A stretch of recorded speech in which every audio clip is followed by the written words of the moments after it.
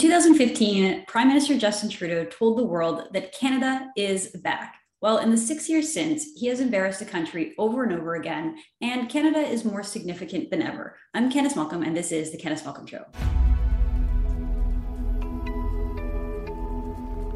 Hi, everyone. Thank you so much for tuning into the show. And as we get closer to Christmas, we like to take a step back and take a broader look at the country, look at some of the deeper themes as the news cycle slows down a little. And we are doing that today. I'm delighted to be joined by a member of parliament, a conservative member of parliament, Garnett Genis. Garnett is the MP for Sherwood Park, Fort Saskatchewan. He was first elected in 2015, has been re-elected with more than 50% of the vote in every election since. In parliament, he has been a vocal proponent for Alberta's interests in Ottawa, fighting back against the carbon tax and advocating for more Canadian oil and gas. Garnett currently serves as the Conservative critic for international development. In his time as an elected official, he has prompted a return to Canada's principled foreign policy and has gained a reputation for being a tireless advocate for human rights and religious freedoms, both domestically and abroad. So Garnett, thank you so much for joining us today. Well, thank you, Candice. It's great to be with you and have this conversation. So I want to talk about foreign policy, and we will get there. But before, there's just one question that I really want to ask you about a recent bill that was passed. It received unanimous consent and passed without a vote in the House of Commons. And I'm talking about the government's bill on what they call conversion therapy. So I know that you ran a campaign on this topic. Everyone, you said everyone in theory opposes the idea of conversion therapy. I think that the name of the bill was called conversion therapy because it elicits such a negative response when people hear about it. They think of a sort of outdated, cruel practice, and yet your criticism of it was that the bill was too broad and too vague. and because of the vagueness and the broadness of the wording, it could actually have a negative impact on freedom of speech. It could ban just normal conversations between teenagers and their parents, between a qualified therapist, between members of their church. If someone seeks on their own, freely seeks to go get counseling, that could actually be banned by this law. And yet, when it came through the House of Commons, all of the Conservatives voted in favor of it. This is after twice opposing the bill, and from best I can tell, it hadn't been rewritten and those definitions hadn't been changed. So I want to ask you your opinion on this bill, and why is it that the Conservatives stopped opposing this bill? Sure. Well, I guess a little bit of the context. I think, in general terms, you described my position on this issue well. I'm opposed to conversion therapy. I support efforts to ban conversion therapy. I think when we legislate, we need to look at the definitions that are given to that terminology. If you ban something that everybody agrees should be banned, and yet you define it in a way that is incorrect in terms of the way people conceive of the definition, then you've ended up banning something other than the thing you set out to ban. I use the analogy in the House. If you say we're gonna ban hard drugs, I'm with you. If you call coffee a hard drug through an error of the definition, then I'm going to be not with you. So this is something that. That I think it's a pretty clear thing to point out, to say, hey, like let's analyze the bill, let's look at the definition used in it, and in particular in the last Parliament, I spoke about the need to fix the definition in then Bill C6, because the issue was that the definition included. It was broad enough to include even private conversations not involving a therapist or official person of any, just a conversation, and it was broad enough that it defined as conversion therapy any effort to reduce sexual attraction or behavior. So I think a reasonable inference from that is that, like a conversation in which a mentor tells a young person that they should modify their sexual behavior in some way, that would be construed under the definition as being conversion therapy. And that's obviously not what conversion therapy is. When people who, many people aren't aware of this, but when people who are aware of conversion therapy, they understand that to mean acts of violence, coercion, degrading someone, efforts to sort of compel a change in sexual orientation. It's those are methods that were sort of experimented with at times in the past. And look, they're wrong, they're degrading, they're evil, and also they don't achieve the stated objective. So it's a bit of a language trick on the government's part to say, if you're against this bill, then you're in favor of conversion therapy, allegedly, but then demanding a lack of scrutiny around the definition. Um, Ken, as you asked some questions about process, I'll just share with folks that we're gonna be talking a lot about foreign policy. I was in Europe for NATO and OSCE meetings last week, and I'm sure we'll get to just the emerging security concerns in Eastern Europe as a result of the aggressive posture that Russia was taking. I was invited to be part of a parliamentary delegation that was present for those meetings, and to be honest, I would not have expected the process that was followed before I went on the trip. I didn't expect to be missing votes, and so I've had some conversations with colleagues about how this unfolded, but I can't really speak to the process piece because those were things that I either wasn't involved in, or to the extent that I know about them because of private conversations I've had with other colleagues. Well, it's interesting because you said that it's a word trick and it's with the definition. The media bought right into it. So the whole idea was, oh, there's these 63 conservative MPs who support this harmful practice called conversion therapy, even though you ran a campaign that was pretty clear, called Fix the Definition, that said that you were opposed to literal conversion therapy, but you were not in favor of this bill because of the wording. So we saw a lot of dishonesty across the board. And I think for a lot of conservatives, it was just strange to see you guys abandon a bill that you had previously abandon opposing a bill that you previously had a really strong opposition to, and then just sort of having this, I guess, feel good moment. Not everyone agrees, which is not really what you want in your parliament. You want opposition. But yeah, let's move on. So why don't you tell us a little bit about what you're working on with regards to NATO and the aggression of the Russian government towards Ukraine? Well, so last week I was in Latvia for a couple of days on the sidelines at the NATO summit that was happening there, and then I was in Stockholm for where the OSCE summit was, and a lot of interesting conversations with respect to the situation in Eastern Europe. I think it's important for more people to know just about the important leadership role that Canada is playing as part of our NATO mission in Latvia, and this is something that obviously has the support of all parties. Being an active participant in NATO, being part of that NATO forward presence, and if you go to Holland, there's a lot of gratitude, of course, to Canada for the role we played at liberation during the Second World War. In Latvia, there's a lot of recognition of Canada as well for the fact that we're leading a battle group there, and full credit to our armed forces for the incredible work they do around the world. Sometimes not with the level of resources from government that certainly we've talked in the past about increasing our defense engagement and moving towards that NATO target of 2% of GDP.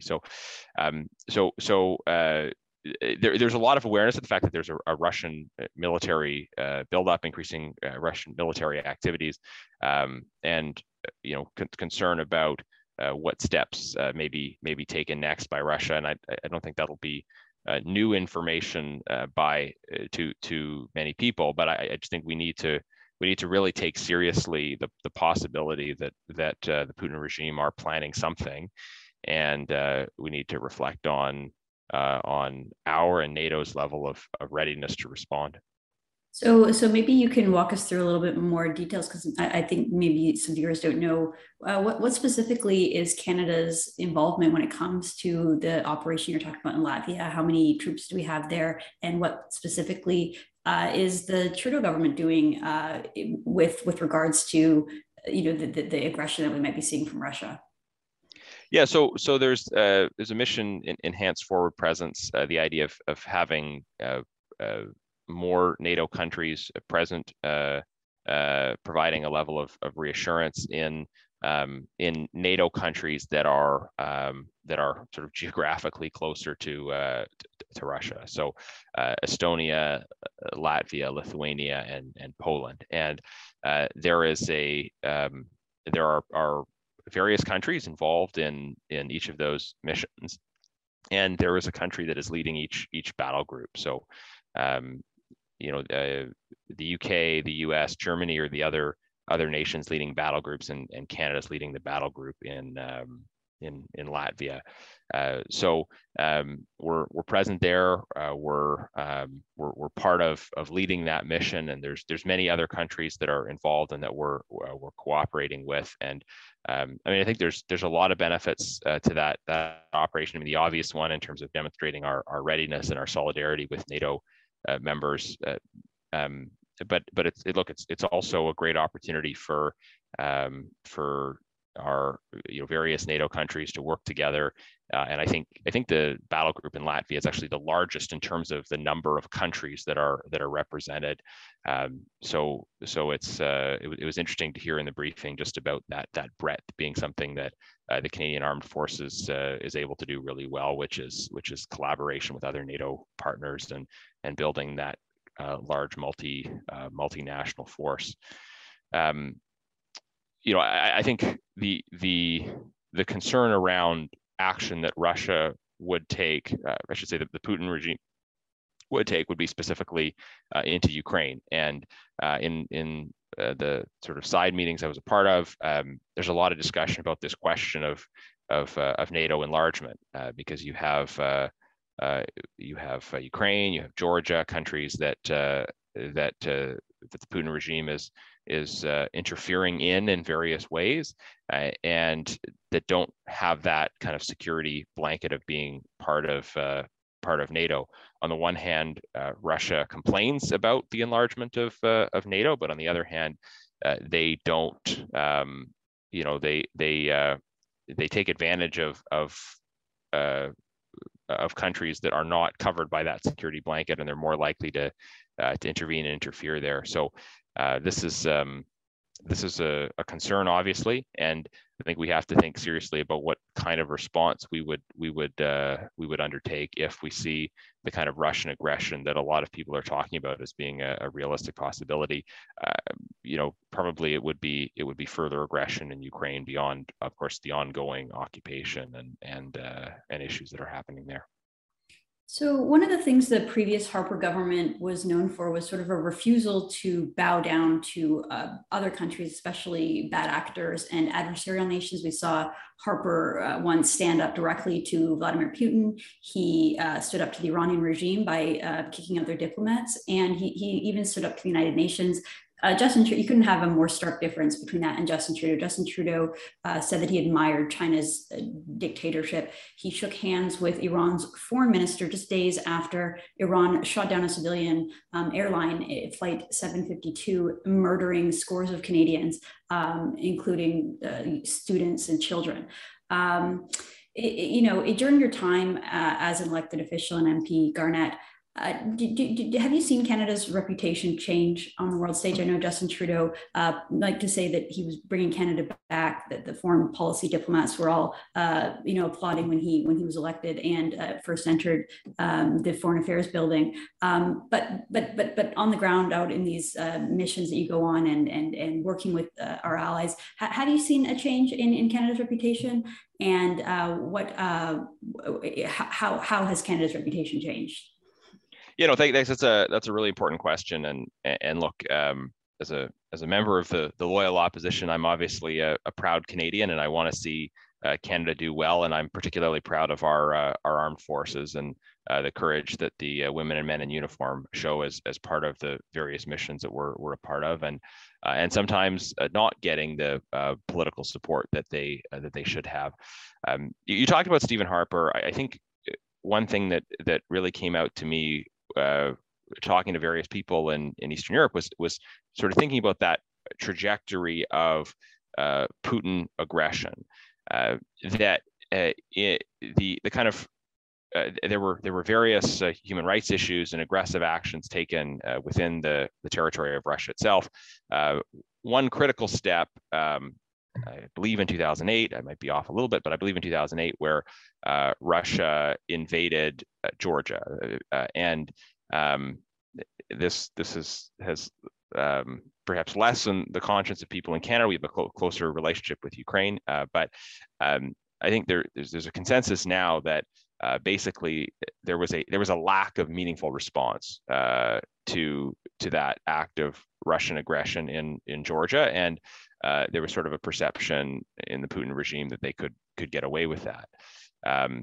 In 2014, in the context of Russian aggression in Ukraine, there was a much stronger, if anything, sort of stronger than expected response from the international community in terms of showing support for Ukraine.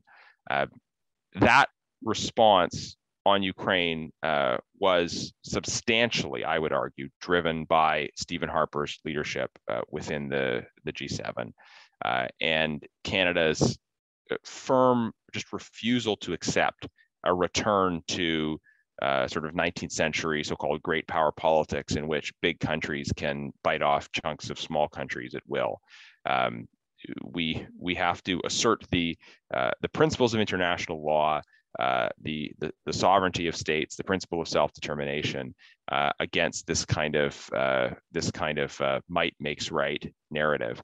And Canada did that boldly, decisively, and Stephen Harper, being well respected, the senior member of the G7, was able to maybe say things that Europeans or Americans at the time were unwilling to say, but ultimately to pull that consensus towards us. Now, I think when you are when you're somewhere in between a superpower, when you're somewhere in between a superpower and very small, when you're kind of at that middle level, as Canada is, part of many international organizations, the degree to which you're listened to really depends on the strength and credibility of your leadership. The U.S. people have to listen to the U.S. regardless of what they think of the president of the day, because of its size and geopolitical importance. Canada is the sort of country where we have an opportunity to be heard, but it's not inevitable that we will be heard or that we will be listened to. And I think what I see, and I can see this quite clearly from the Biden administration, its posture towards the Trudeau government is, doing all the kind of nice things in photo ops, but not really taking our concerns seriously, not really responding to them, and I think Canadians have this perception of our prime minister as kind of in it for the image and not being that serious about the substance. And I think look, Canada as a country still has a great reputation around the world, but it is very hard to imagine Justin Trudeau playing the same kind of leadership role today as Stephen Harper did on Ukraine. That leadership required a willingness, yes, to work within multilateral frameworks, but to lead and to be the first out of the gate and to pull other countries towards us in terms of the process of building consensus. I don't think we are likely to see that kind of leadership from Justin Trudeau. We certainly haven't in the past. It's been interesting. You talk about Russia. You look at maybe China, another important geostrategic challenge that Canada faces, and obviously the Trudeau government came in promising this golden age of relations between Canada and China, and now what we've seen is like a shift in some of the rhetoric. Right, the liberals are adopting some of the language of conservative foreign policy in some of the way they try to frame what they're doing, but we're not seeing it in the substance. We're seeing a shift in posture, but not a shift in substance of our foreign policy, and that's a big concern. Well, I do want to get to China, but before we do, just quickly, there was an announcement not too long ago of a new submarine deal between the UK, the US, and Australia. And when I saw that news, Garnet, and I read the details, to me it was like, okay, we used to have this agreement called the Five Eyes, and it was Canada in that mix, and New Zealand as well. And here we have this new, groundbreaking technology and this next generation deal that Canada was just completely left out of. So I'm wondering if you could comment on that specifically, and why Justin Trudeau, why under Justin Trudeau's leadership, Canada wasn't involved in those discussions. You talked about not meeting our 2% NATO requirement. That seemed to be perhaps an opportunity to at least push it in that direction. If we were to make investments in submarine technology, icebreakers in the north, why isn't Canada involved in these conversations?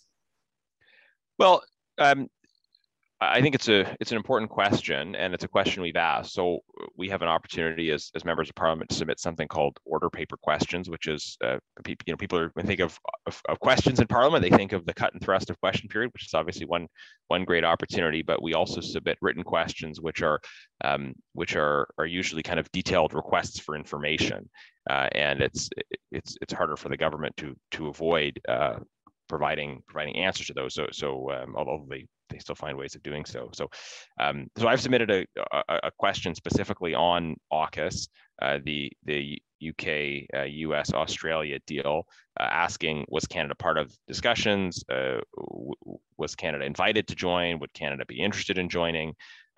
And I'm hopeful that within the deadline of that question, the response will have to be submitted when Parliament returns in January.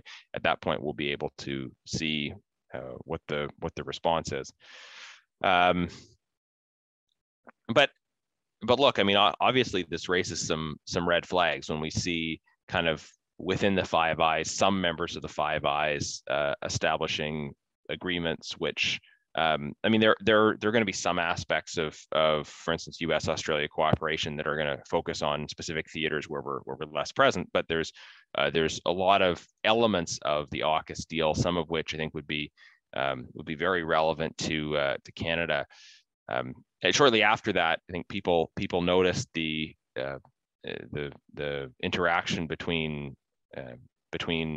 President Biden and the Prime Minister of Australia, in which he said the U.S. has no more reliable friend and ally than Australia, which I think, from a Canadian perspective, is sort of like seeing your spouse out for dinner with somebody else. Biden has described his relationship with Canada as the easiest relationship. So it is interesting. Trudeau has sat across from three different American presidents, and I think a lot of people were willing to give him a pass on certain things with Trump because they perceive Trump as a tough customer. But when you have two Democratic presidents and still really a failure to achieve results and seeming gaps in terms of ability to cooperate, you start to wonder, maybe our current leadership is missing something in terms of effective engagement of our allies. Well, so our relationship with the U.S., I mean, you shouldn't be seen as being easy if you're Canada. You should a hard bargain. You should still make demands, whether it be pipelines or exemptions to made in the USA tariffs. That should be an easier relationship because we have so much in common and we share so many mutual values. So compare that with seeing Trudeau have very few results with our greatest partner and ally, the U.S. And then juxtapose that with China, where you have an adversarial regime, you have a terrible offender of human rights, you have a country that is acting more and more belligerent on the world stage, and yet we have Trudeau failing to negotiate a trade deal, waffling on Huawei and how we're going to deal with them, not really standing up in the way that many wanted to see with the two Michaels who were arbitrarily arrested. In the US, we see both Democrats and Republicans in agreement about China's aggression and the need to build up their own domestic economy so that they're less reliant on imports from China. Canada doesn't seem to have an appetite to implement some of the same trade restrictions against China. So I'm wondering if you could comment both on the foreign policy side with China and how Trudeau deals with them and how he ought to deal with them in a different way, and then also address the issue of trade and whether we are too reliant upon China, whether we ought to be building up more of our own domestic or at least North American manufacturing base so that we're not reliant on China in the future. Yeah, so I think on the trade piece, it's maybe important to distinguish between the question of trade in general and the question of strategic dependency.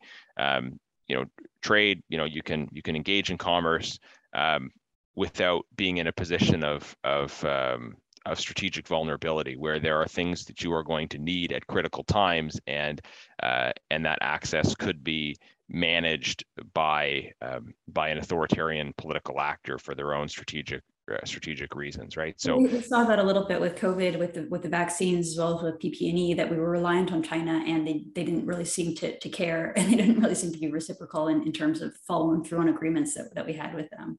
yeah, certainly it became evident through the study we did at the Special Committee on Canada-China Relations in the last Parliament that, that there were political decisions aimed at Canada in response to political factors, and there are many advantages to focusing on expanding free trade among free nations, rule of law nations, where you know where contracts are formally enforceable, and there can't be threats made against judges, business people, and so forth. It doesn't mean we can't and shouldn't trade with countries that don't share our values. I mean, I think there are good arguments for both the economic benefits, but also the potential just engagement that can flow from that. But separate from the question of trade in general, we have to be attentive to this question of strategic dependency that came through the pandemic, and we see it in other issues as well. I know during a recent trip to Eastern Europe, a lot of people are interested there in questions around energy security, right? And we should think about the role that Canada can play as an exporter of energy resources in supporting energy security, because that's another one of those strategic commodities and points of strategic vulnerability for certain like-minded countries. On the sort of relationship with China in general, how we kind of relate to the Chinese government, I think for a long time the Trudeau government has just been very naive. They've sort of assumed that if you're treating someone in a certain way, that they will reciprocate that treatment. And we've seen in response to, I think, very effective work in the last Parliament, again through the Special Committee on Canada-China Relations being a big part of it. Many of the government's failures on this and failures in perception have been exposed, and that has forced certain changes in tone and language. Two U.S. administrations actually have recognized the Uyghur genocide. Canada's Parliament has recognized the Uyghur genocide. The government has failed to provide that recognition. In terms of our own domestic security, right? We have not recognized yet the security threat posed by Huawei. The government says its decision with respect to Huawei is still pending. So there are these key issues of substance: protecting our own security, defending our own interests, standing with our allies on issues of human rights, where Canada needs to step up and has not stepped up yet. And I would say just protecting our own security is, in this context, is a particularly urgent priority. The biggest security threat facing Canada right now is foreign state-backed interference in our country. The sort of silent invasion that one Australian writer described, where the institutions of a foreign state, rather than rolling up with tanks and flags on a beach, are seeking to bring institutions in other countries under their control, and we really need to wise up about this and respond to it more effectively. Well, there's been several books written about Chinese spies and infiltration into Canada. We saw it flare up not too long ago in Vancouver, when there were high school kids fighting over the invasion of or the changes of law in Hong Kong that will give China more autonomy. We see pro-China rallies in Vancouver frequently. So unfortunately, that stuff is definitely happening in Canada. Well, Garnet, I really appreciate your time, really appreciate all your expertise and shedding light on all of these issues to help us get a better understanding of what's happening inside Canada's foreign policy area. So we really appreciate you coming on the show, and wishing you a very Merry Christmas to you and your family.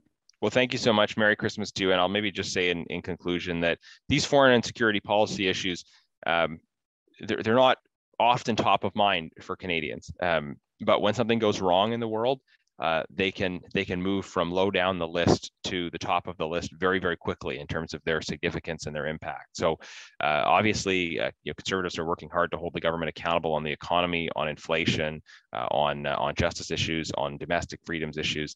But these foreign affairs and security issues, they have the potential to have a very significant impact on our lives, and it's important for us to be vigilant and asking the government questions about what their plans are. So again, Merry Christmas to you, and thanks for the opportunity.